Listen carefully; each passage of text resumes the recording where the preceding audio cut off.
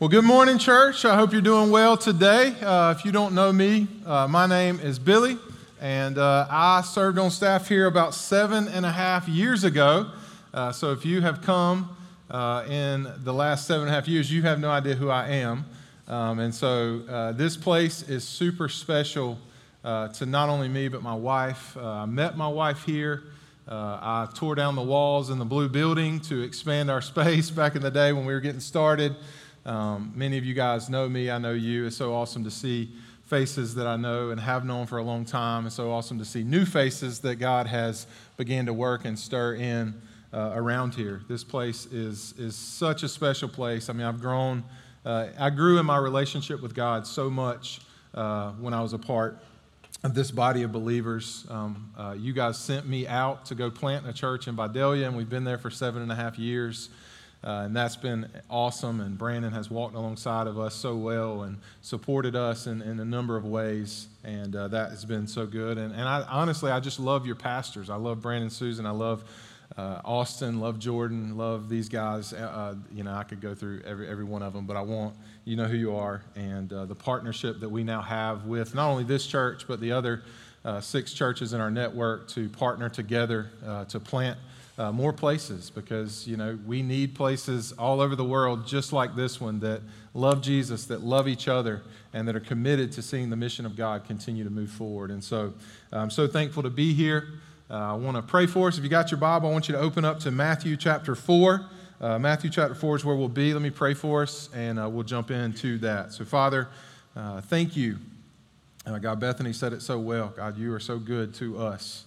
And Lord, we can just trace your goodness. And Lord, even as you moved in my heart so many years ago among this body, and God, what you have been able to do in my life, even for a kid that had no idea what it meant to follow you. God, you've been so patient with me, and God, you've shown me your goodness over and over again, God, and I couldn't say thank you enough for that. So Lord, I pray this morning, God, as we open your word, we look at how clearly you've given us this calling on our life. Lord, that you would help us not only clearly understand it through the power of your Spirit, but also clearly surrender to it through the power of your Spirit. And God, whatever worries or anxieties or thoughts that come to our mind that keep us from fully surrendering to you, Father, I pray this morning you'd knock that down, and Lord, we'd fall to our knees and surrender to you. In Christ's name we pray. Amen. Amen. So John gave me a question, and if you know me, you probably already know the answer to this question without even me preaching it. But the question is this: what would be the one thing that if the church took a hold of, that if you and I took a hold of in our life, would make the biggest kingdom impact? What would be that one thing? And simply put, I'm going to overcomplicate it a little bit and give you a little bit more than this. Simply as I can put it, it would be follow Jesus. Like follow Christ with everything you have, with everything that you are. Follow Jesus. And I want to break that into 2 things this morning. One, I want every person in this room to clearly understand the call of Christ on our life, the invitation of Christ. What is that invitation?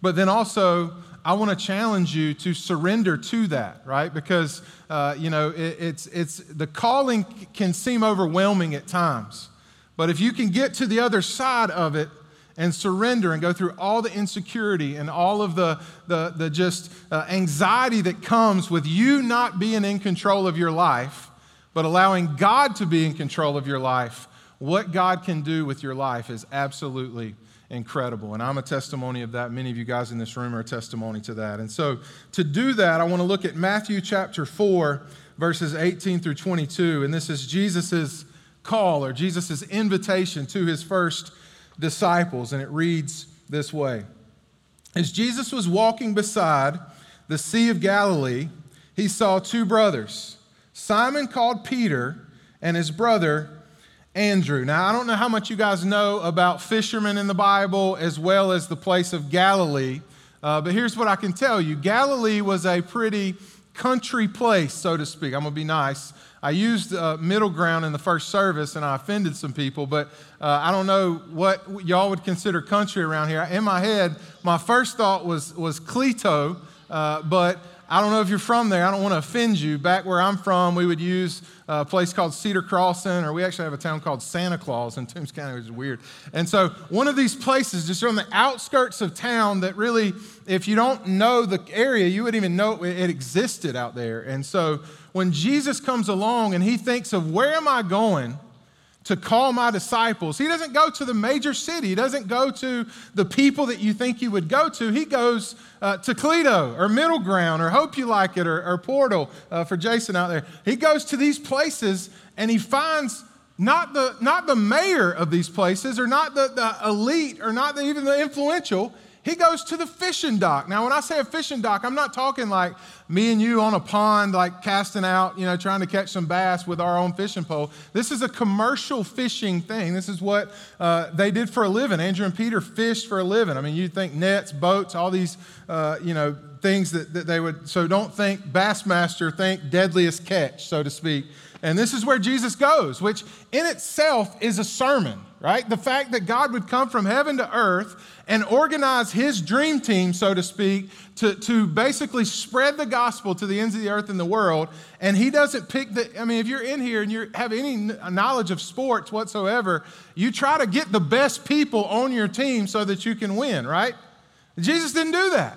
Like he went to the ordinary of the ordinary and he said, hey guys, you come here and I'm about to change the world through what I'm going to do in your life. And that for me brings me so much comfort because I'm one of those ordinary people that God was able to do that. And I hope you in this room, if you're not too prideful, can humble yourself and say, man, I'm kind of an ordinary guy.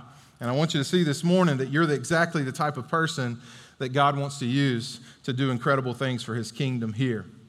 So it goes on. He says, they were casting a net into the lake, for they were fishermen. That's what you do as a fisherman. Verse 19. And then Jesus makes this statement, and this is what I want you to underline, highlight, lipstick, whatever you got to underline it. Come, follow me, Jesus said, and I will send you out to fish for people. I have it memorized in this way. Come, follow me, and I will make you a fisher of men. That's what the ESV says. And so come, follow me, I will make you a fisher of men. This is the invitation of Christ. This is the call of Jesus for us to become followers. So let's memorize that real quick because I really want to beat it into your brain here for a second. So repeat with me. Come, follow me, and I will send you out to fish for people. All right, that's the call we're looking at. And then he goes on in verse 20. At once, they left their nets and followed him. Verse 21, going on from there, he saw two other brothers. Now he's like, all right, I got my fishermen. These guys are ordinary people. Let's go get the good guys. No, he stays at the fishing dock, and he sees James and John. Listen to what he says. It says, going from there, he saw two other brothers, James, son of Zebedee, and a brother John. They were in a boat with their father, Zebedee. Why he didn't call his father, I have no idea, but he didn't. He said, Father, you stay, come. Maybe he was too old. I don't know. Can you be too old in the kingdom? I don't know. With their father, Zebedee, preparing their nets. And then Jesus called them. He gave them the same calling, which would be, come, follow me, and I will make you a fisher of men. And then immediately they left their net, their boat, and their father, and they followed him. So we see this immediate leaving of their old life and embracing this new life that Christ has for them, which is to follow him and to become a fisher of men, because that is the clear call of Jesus. There's so many things about this passage that I love. Listen, I could teach 5 sermons on this one passage, but I'm not going to do that. One could be the fact that Jesus came from heaven to earth to live among us. Like just the fact that the God of the universe that created everything looks down and came to live among us. That's a good God. Every other religion says we got to climb up and get to God, and we never know if we get there until the end. But Christianity teaches the gospel of Jesus Christ is that he came from heaven to earth to not only save us, but to show us the way and to fill us with his spirit so that now he can lead us. Such an incredible picture of the gospel. Not only that, the fact that Jesus went to Galilee and the fishing dock to find his team. We've already talked about that. Just his willingness to use ordinary people is just amazing to me. Not only that, the fact that Jesus shows us very clearly here that the best method of changing the world is life-on-life discipleship, right? So you may look at what I'm doing, what Brandon does on a regular basis, Jordan, all the preachers here, and you say, I'm never going to stand up there on that stage and preach. And here's what I tell you, that's okay. God doesn't say everybody's got to stand up here and preach. I mean, I never would have thought I was doing this, but what God does say is that each of us must give our life to invest in other people. Like, that's his plan. That's the plan of the church, is that every person in this room, specifically ordinary people, would come to Christ, would commit their life to follow him, and then would begin to invest and fish for other people. That's God's plan, and that's what he has orchestrated and ordained so that the church could be filled with his glory all the way to the ends of the earth. And so what I want to focus on today is the clarity and simplicity of this invitation. Now, don't confuse simplicity with ease, right? Because we all know following Jesus is not an easy task. I had a conversation with a guy after the first service. He's like, so you're telling me I got to share the gospel? And I'm like, yeah, that's what I'm telling you, right? Saved people share the gospel. That's what we do. That's what God calls us to do in tough environments. Yep, that's what I'm telling you. So that's the picture of what God is calling us to do in this room. And so I want to break it up into 3 points. The first is the call to come to him. That's his first invitation, is come to him, the first part. Second part is follow me. So it's a call to follow him. And then the third part is to be a fisher of men. So let's talk about each of these and break them down. So the first one is this, the call to come to Jesus, right? He says, come, follow me, and I will make you a fisher of men, or I will send you out to fish for people. Come is a very simple word, C-U-O-M. Come to me. It's literally the greatest invitation you will ever receive. It is an invitation from the God of the universe. Think about this. Think of the most important person in your world. I don't know who that is. Maybe you'd say Joe Biden, the president of the United States, or maybe you'd say, man, if I could meet LeBron James, or if I could meet Steph Curry, or if I could meet Tom Brady, or if I could meet, maybe you like Chick-fil-A, Truett Cathy when he was alive, whatever it is that you put in that goal, and it's like, man, if I could just meet this person. Well, God's greater than that person. And this God chose to come from heaven down to earth and to come to us, ordinary people, with an invitation. And that invitation is just, come to me. Like, come to me, right? Which we have to understand the Jewish culture to really understand this invitation. But because the Jewish culture, rabbis wouldn't go to people. Like, rabbis would have students, but the students would come to the rabbis, which is such a picture of God's grace that he doesn't ask us to come to him. He comes to us, which is such a picture of God's grace in so many ways. And notice the invitation is not, hey, come do these things, right? That's not the invitation of Christ. It's not, hey, come follow these rules. It's not, hey, let's look at your credentials and see if you really add up. It's not, hey, come clean yourself up. No, he simply says, come to me. And he walks up to Andrew, to Peter, to James, and John, and the invitation again and again is come to me. Matthew talks about this invitation a little more expansive in Matthew 11, 28 through 30. Let's read that. Jesus says, come to me. Again, we see our invitation. All you who are weary and burdened. Do I have any weary or burdened people? You ever been there? Weary and burdened. And I will give you rest. So he come to me. And the promise of coming to Jesus is rest. That's an incredible promise. Then he goes on, verse 29. Take my yoke upon you and learn from me, for I am gentle and humble in heart, and you will find rest for your souls. For my yoke is easy and my burden is light. So he says, those who are weary, those who are burdened, come to me and I will give you rest. This is an incredible invitation, without a doubt, the greatest invitation in the history of the world. Jesus literally promises rest for our souls. And there's no other thing, no other place, no other person, no other purpose in this world that can offer you what Christ offers. Like nothing. But we live in a world, literally, we live in a world that wants you to believe the opposite. It wants you to believe that money can bring you rest. It wants you to believe that sex or relationships, a new relationship can bring you rest, or power, or a successful life, or another college degree, or, man, if I could just be friends with this person, or a reputation, if people would just think a lot of me, or if I could just live out this American dream where I find a spouse, we get married, and we build a perfect family, and the perfect house, dog, and all this, and live happily ever after, I'll be at rest, and I'll be fulfilled. But Jesus and Scripture are very clear. That is not the method of Jesus satisfying the deepest desires of our hearts.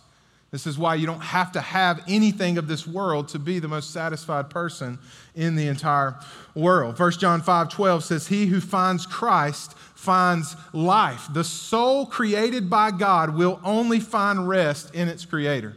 Amen? The soul created by God, for God, is only designed to find satisfaction and fulfillment in one place, and that's in Christ. All the deep minds of theology and philosophy know this. C.S. Lewis, one of my favorite authors, says it this way: "If I find in myself desires which nothing in this world can satisfy, the only logical explanation is that I was made for another world."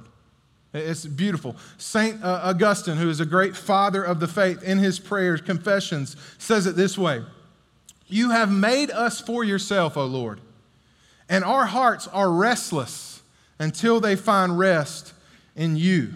And this is without a doubt the most important, the most valuable, the most life-changing realization that any person in this room will ever get to.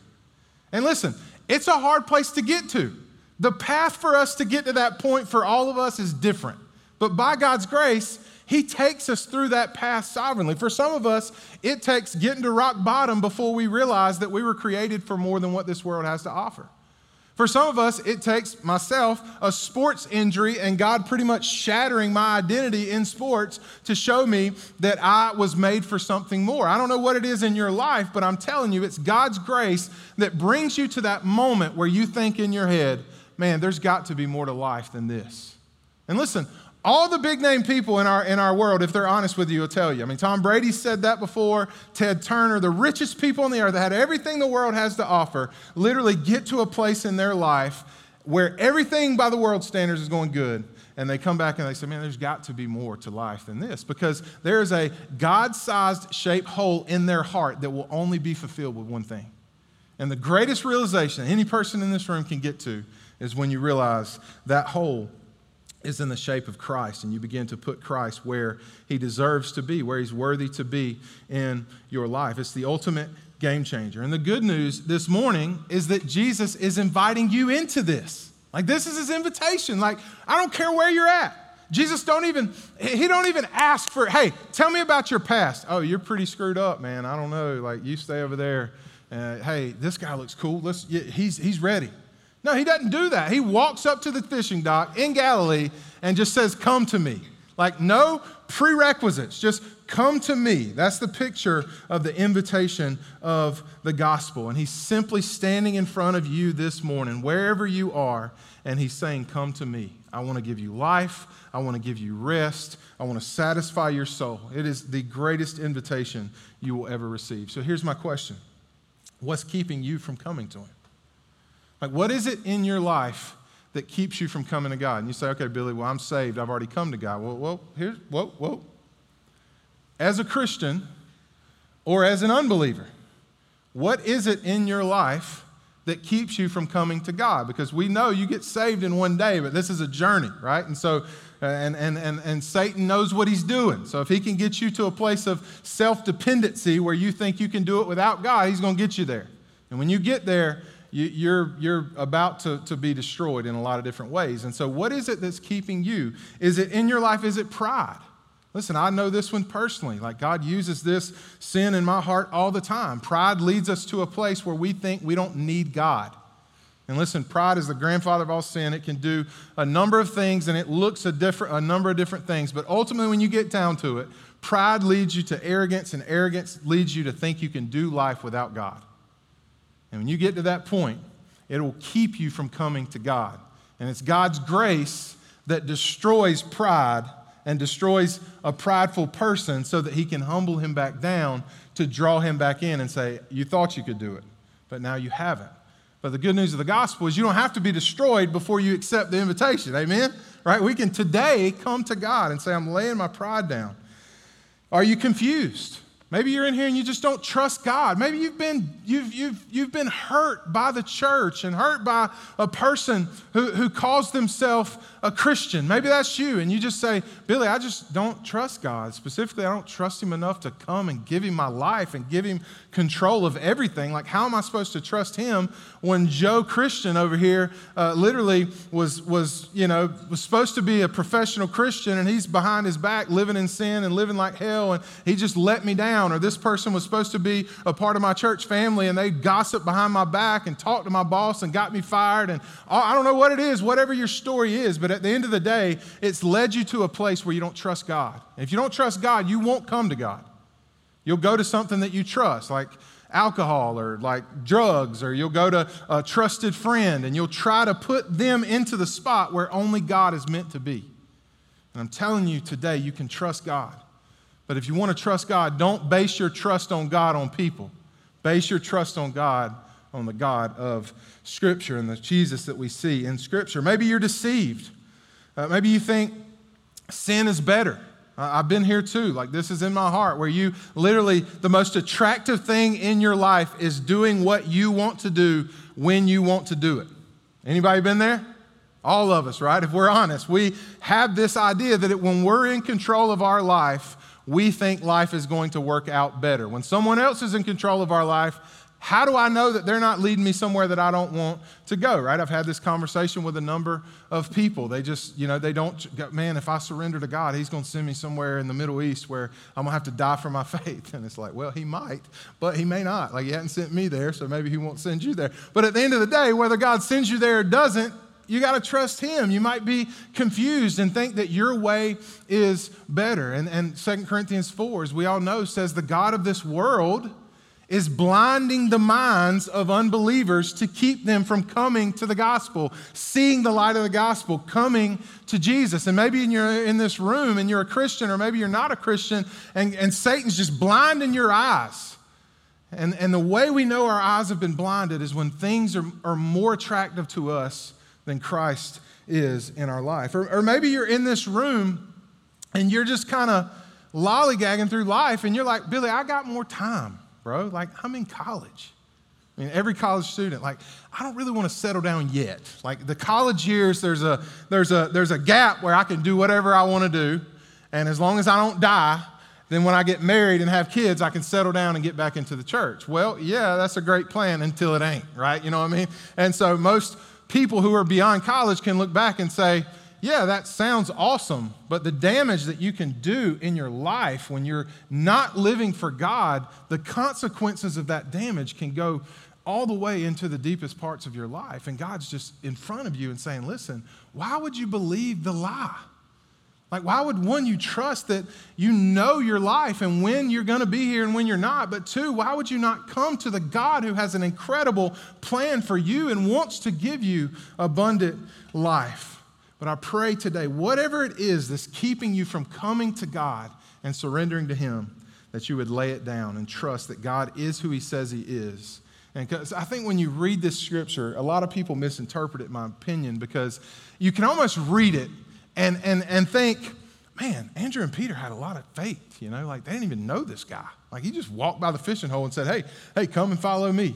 And they just left everything to follow him. No, that'd be dumb. Like, if somebody does that to you and they walk by and they're like, hey, I'm Jesus, you should come and follow me. You should call the police immediately. So John tells us in his gospel that Andrew was a follower of John the Baptist, right? So we know there was a preface before they just made this decision. Like, there was an investigation, and John the Baptist preached that Jesus would be coming and he would be the Messiah. So when Jesus comes by, Andrew and Peter knew that this was the Messiah. This is who the Old Testament had pointed about. And when he got there, they said, yep, he's our guy. We're done. Because remember, John the Baptist was baptizing people, and he's baptizing Andrew, Peter, all these guys. And when Jesus comes by, what's he do? Hey, it's time for me to decrease. It's time for him to increase. Y'all go let him baptize you. He's your guy. So they knew who he was, and they trusted him enough to do number 2, which is the call to follow him. The second part of Jesus' invitation is to follow me, right? So where I think we get it wrong sometimes is we like the first part of Jesus' invitation, right? Come to me, all you who are burdened and weary, you just come to me and I'm going to give you rest. I'm going to give you life. That sounds awesome if that was it. But if you know Christianity and you know the invitation of Christ, you come to Jesus to be a disciple of Jesus, right? We come to Christ to say, Lord, I trust you not only because you've come to save me, but I trust you because I'm created to be in relationship with you, and I'm created to live for you, to be an image bearer, to live on mission with you. And so when we come to Christ, we must count the cost of following Jesus, because we don't get the come to me without the follow me. That makes sense? And so a lot of times we want to come to Jesus, but we want to come to Jesus on our own terms. And this is the biggest issue that we will face, not only today, but in the coming generations. I know it. Like in my history of church planting, which has been, I worked 5 years here and now 7.5 years in Vidalia. There's this epidemic that's sweeping across our country right now. Maybe you've seen it, maybe you haven't, maybe you bought into it. But here it is. It's people want Jesus, but they want their own Jesus.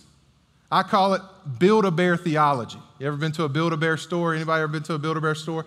So when you walk into a Build-A-Bear store, you're building a bear for a child, and you can literally do whatever you want to do with it. Whatever, tickles your fancy, you do it, right? You want him in blue, or you want him to be white, you want him to have a sweater on, hat, whole deal. You can get whatever you want.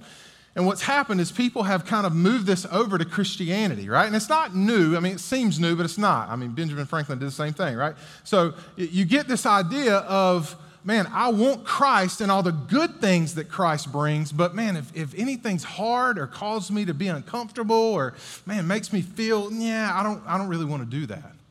And so what happens is we begin to pick and choose the type of Christ that we want to follow. And we don't follow the Christ of the Bible. We follow the Christ of our imagination, which in essence is just us. And so what we have to begin to do, this is why the authority of Scripture is such a big deal, right? And so if you ever see a church that doesn't trust the authority of God's Word, then they've fallen into this Build-A-Bear theology where they're just kind of doing what they want to do and basically forming their own God. But God's given us the revelation of himself in this. And here's the key.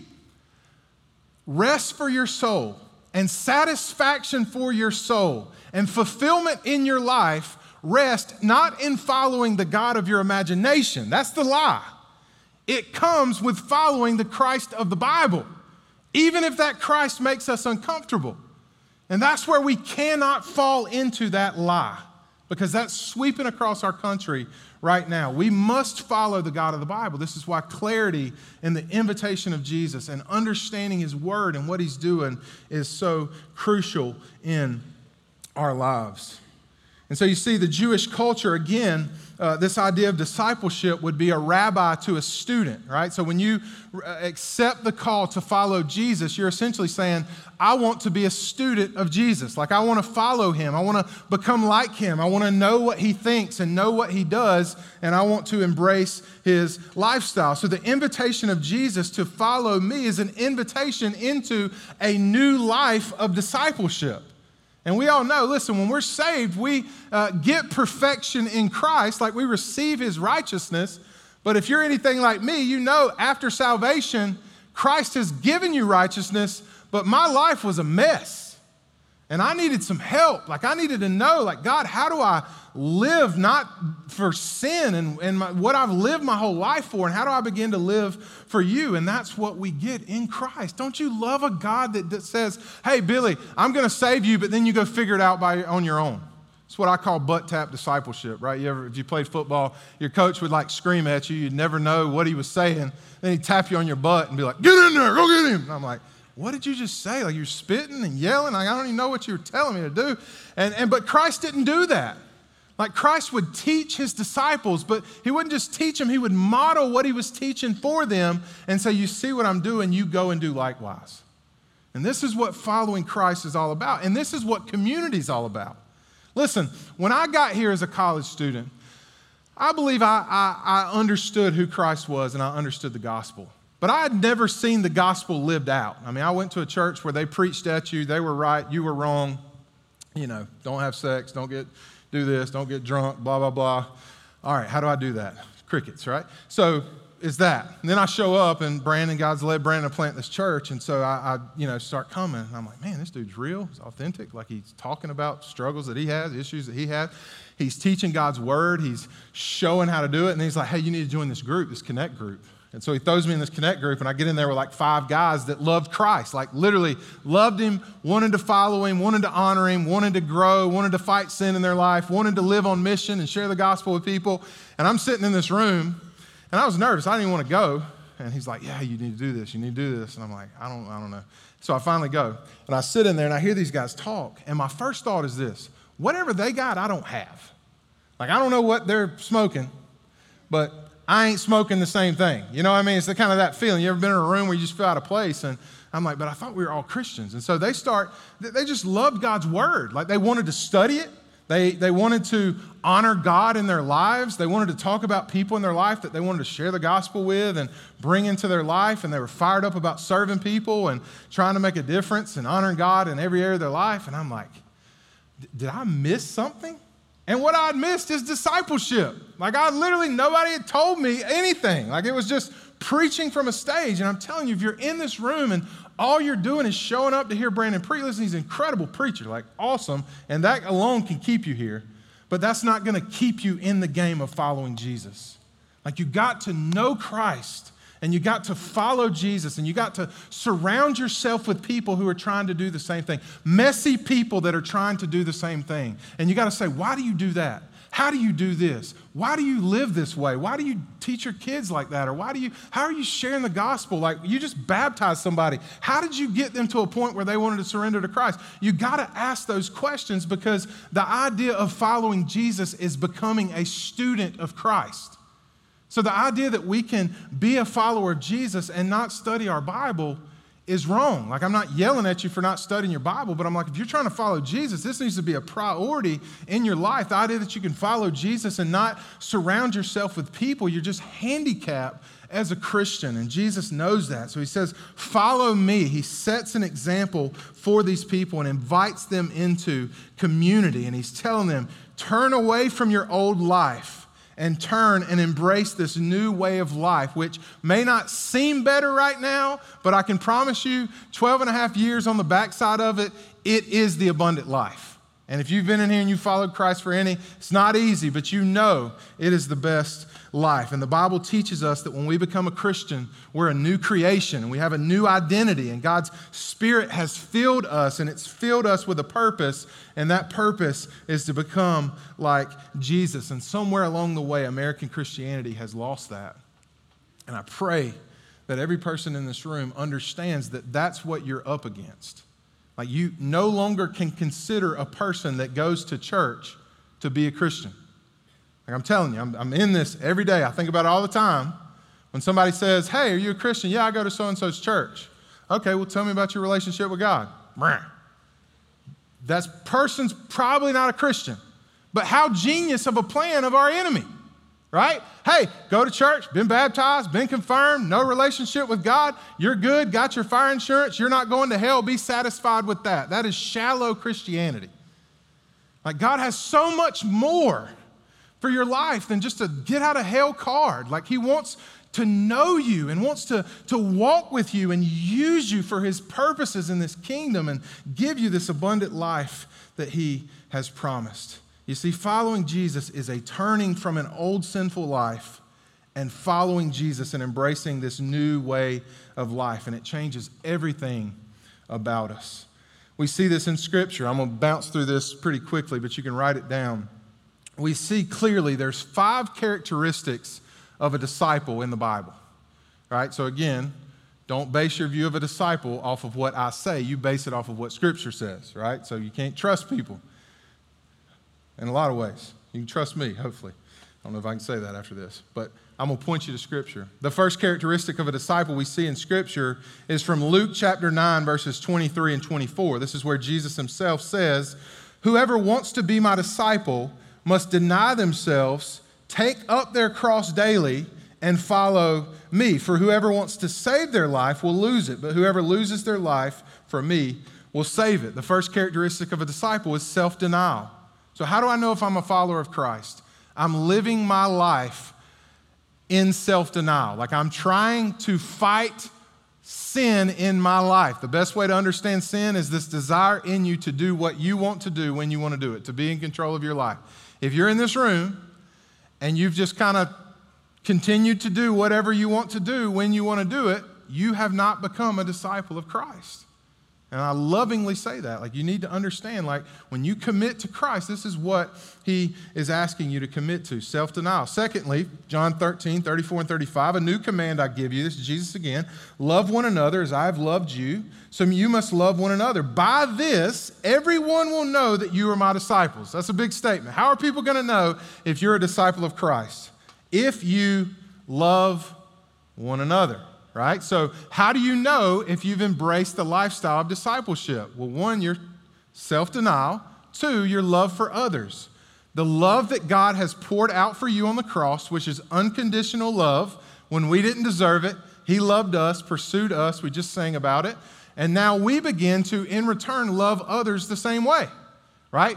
And the key to this love is it's unconditional. You got me? Unconditional. That takes it to a new level. Like it's easy to love people that are easy to love. It's hard to love people that are hard to love. Somebody that's wronged you, somebody that stabbed you in your back, somebody that just gets on your nerves. God says, as a disciple, we need to fight towards loving this person the way he loved you. The only way that you'll be able to love people that way is to stay in sync with God and his love for you. And when we link up with God and we're thinking about how he loved us when we didn't deserve it, it drives us and compels us to love others the same way. I'm going to hurry through the rest of these. The third one is missional living. I'm going to talk about this in a minute. Matthew 4:19.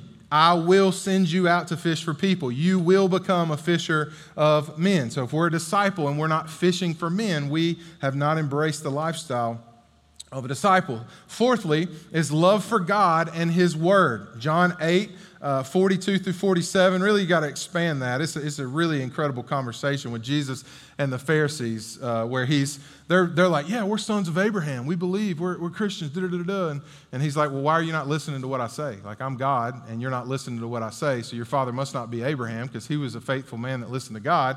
You're listening to your other father, which is the devil. And it's like, oh, shoot. Jesus, come on now. And so he gets in their face, tells them this, and then he comes to the end of the passage and basically says, if I'm telling you the truth, why don't you believe me? Whoever belongs to God hears what God says, and the reason you do not hear it is that you don't belong to God. And so if you are not hearing God and doing what he's telling you to do, then that's a good indicator you've not embraced the lifestyle of a disciple. And then the fifth and final one I'll share, these are just some, not all, is unconditional commitment. Unconditional commitment. Luke 14, 25 through 35. Jesus goes on to talk about this. If anyone comes to me and does not hate his father and mother, wife and children, brothers and sisters, yes, even their own life, such a person cannot be my disciple.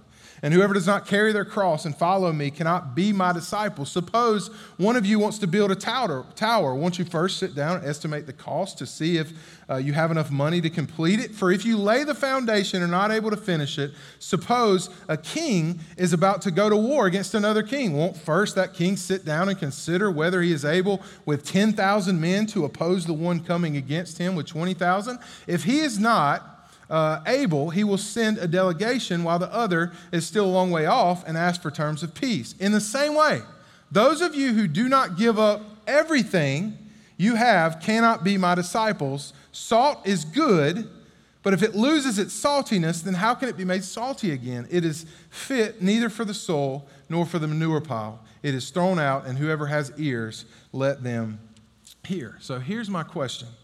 Is your life characterized by these things? You know, I always tell our people in Vidalia that there's one prerequisite to following Jesus. You got to be honest. You got to be honest about yourself. You got to be honest where you are. Listen, you can live your entire life and never honestly evaluate where you truly are. But the moment you begin to do that and you ask the Holy Spirit to come show you and reveal you, it begins a process in your life that God is about to just show up and do some cool things in your life. So is your life characterized by these things? Have there ever been a time where you turned from your old lifestyle? I'm not talking about being perfect. I'm talking about I do not want to live for myself anymore, and I want to embrace the lifestyle that Christ has for me. It's a fight. Listen, anybody that's a Christian in this room will tell you, every day you wake up wanting to do what you want to do. But the disciple will say in their heart and on their knees, God, I need your help. I want to live for you today. Have you embraced this fight in your life? The third part of the invitation is a call to fish for people. The invitation of Jesus is a call to mission. Right? This is another thing that we like to separate out and say, okay, well, I love the good part of Jesus. I just want to come to him so he can save me. But as far as following him and living on mission, man, I don't know about all that. That stuff kind of makes me uncomfortable. But we see the invitation is the invitation. Like, we can't change the invitation. The Bible says count the cost and realize if Jesus who he says he is who he says he is, it's worth it. Like, it's worth it. And I want to do whatever he's called me to do in my life. He wants you to fish for men. It is an invitation into a purpose-driven life. It's an invitation to join the God of the universe in his purpose of reconciling all men and women to himself. What an opportunity. God wants to use ordinary people like you and I to rescue other people. Anywhere else you see water or fishing in the Bible, I heard a pastor say, it's always connected to judgment. But then Jesus comes along and he flips it on his head and says, now I want you to go fish people out of this water of judgment. And so the invitation of Christ is to fish people out of the waters of judgment on their sin. What an invitation that we get to do this. We have a statement over in Vadea, and it says this. I want you to write it down. Saved people live sent. Saved people live sin. It's a spiritual impossibility to know the rescue mission that Jesus came on to save you and not want other people to know about it. You know, anytime we see somebody saved in Scripture, for the most part, the number one evidence of their salvation is evangelism. Like, they want other people to know about the hope that they've now found in Christ. You don't have to yell at them, that's not what I want to do. I don't want to sit here and yell, you need to go share the gospel, go, go, go. I want to show you how. Like, what does it look like to fish for men? Because I believe there's so many people in this room that you want to be used by God. But how do you do that? Well, I want to give you, when you're fishing, there's three critical things. I think this is a genius analogy. I can't make it up better than God. There's three things that are critical when you're catching fish, if you fish before you know it. You got to go to where the fish are. That's number one. Secondly, you got to be equipped, or you got to have the right equipment. And then thirdly, you got to be patient. Like, patience is the greatest virtue of a fisherman. What do I mean? Okay, you got to go to where the fish are. Where are lost people in your life? Like, this is why the church is here to equip you to be sent out. So there's people in this room, man, you work at a business. You're a teacher, you're a coach. You work in the medical field. Wherever you are, God's placed you in a pond. Like, you have relationships with people. Get out of your mind that you need to go door to door and say, hey, are you going to burn in hell today? Do you know where you're going if you die? I mean, I'm not against random evangelism, but I know in my life the most effective form of evangelizing is growing a friendship with a person. Learning who they are, learning what they believe, and introducing them to the hope that you have, not forcing them to become Christian. If you talk them into it, somebody else will talk them out of it. But show them Christ, because honestly, the only Jesus that they may ever see is you. And so are we fishing in the pond that God's placed us in? But here's another challenge. There's ponds around the world where nobody's fishing. Like, there's people around this world right now, billions of them, that have no access to the gospel, and nobody's even working among them. And so God may ask you to minister in this pond, but he also may ask you to fly across the big pond and go to places where nobody else is. And we as a disciple have to be willing to do what God asked us to do. We got to be equipped. You say, Billy, well, what do I do? How do I do this? Well, here's a couple things. One, you got the Holy Spirit.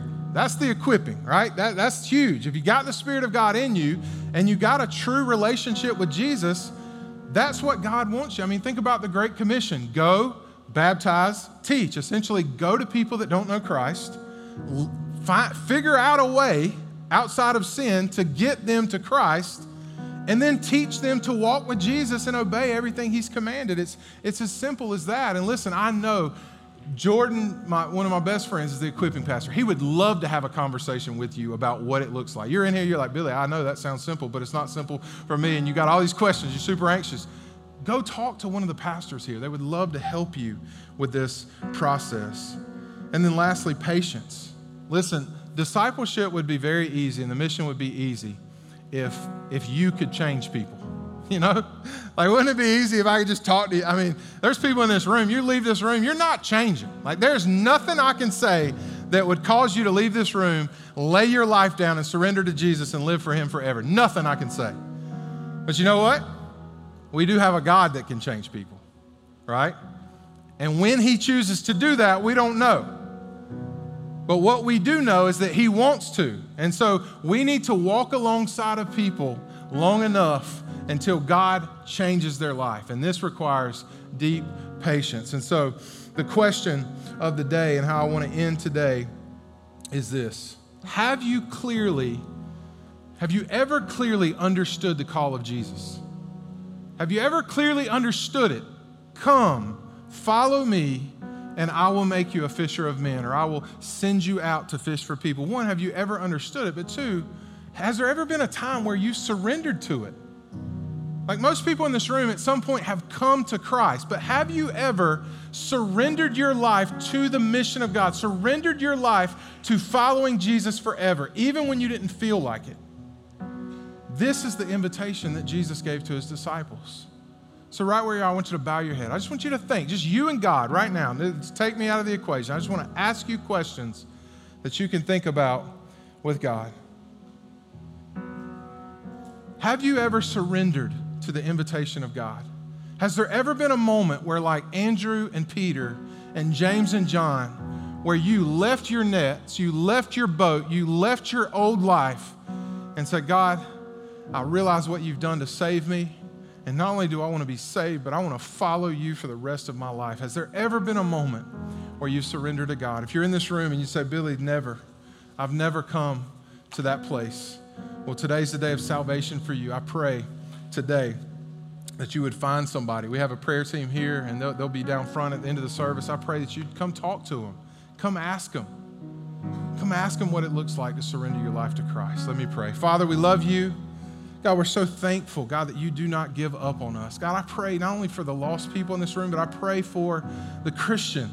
God, the Christian that maybe has drifted away from you. God, I pray that they would understand the invitation has not come and gone.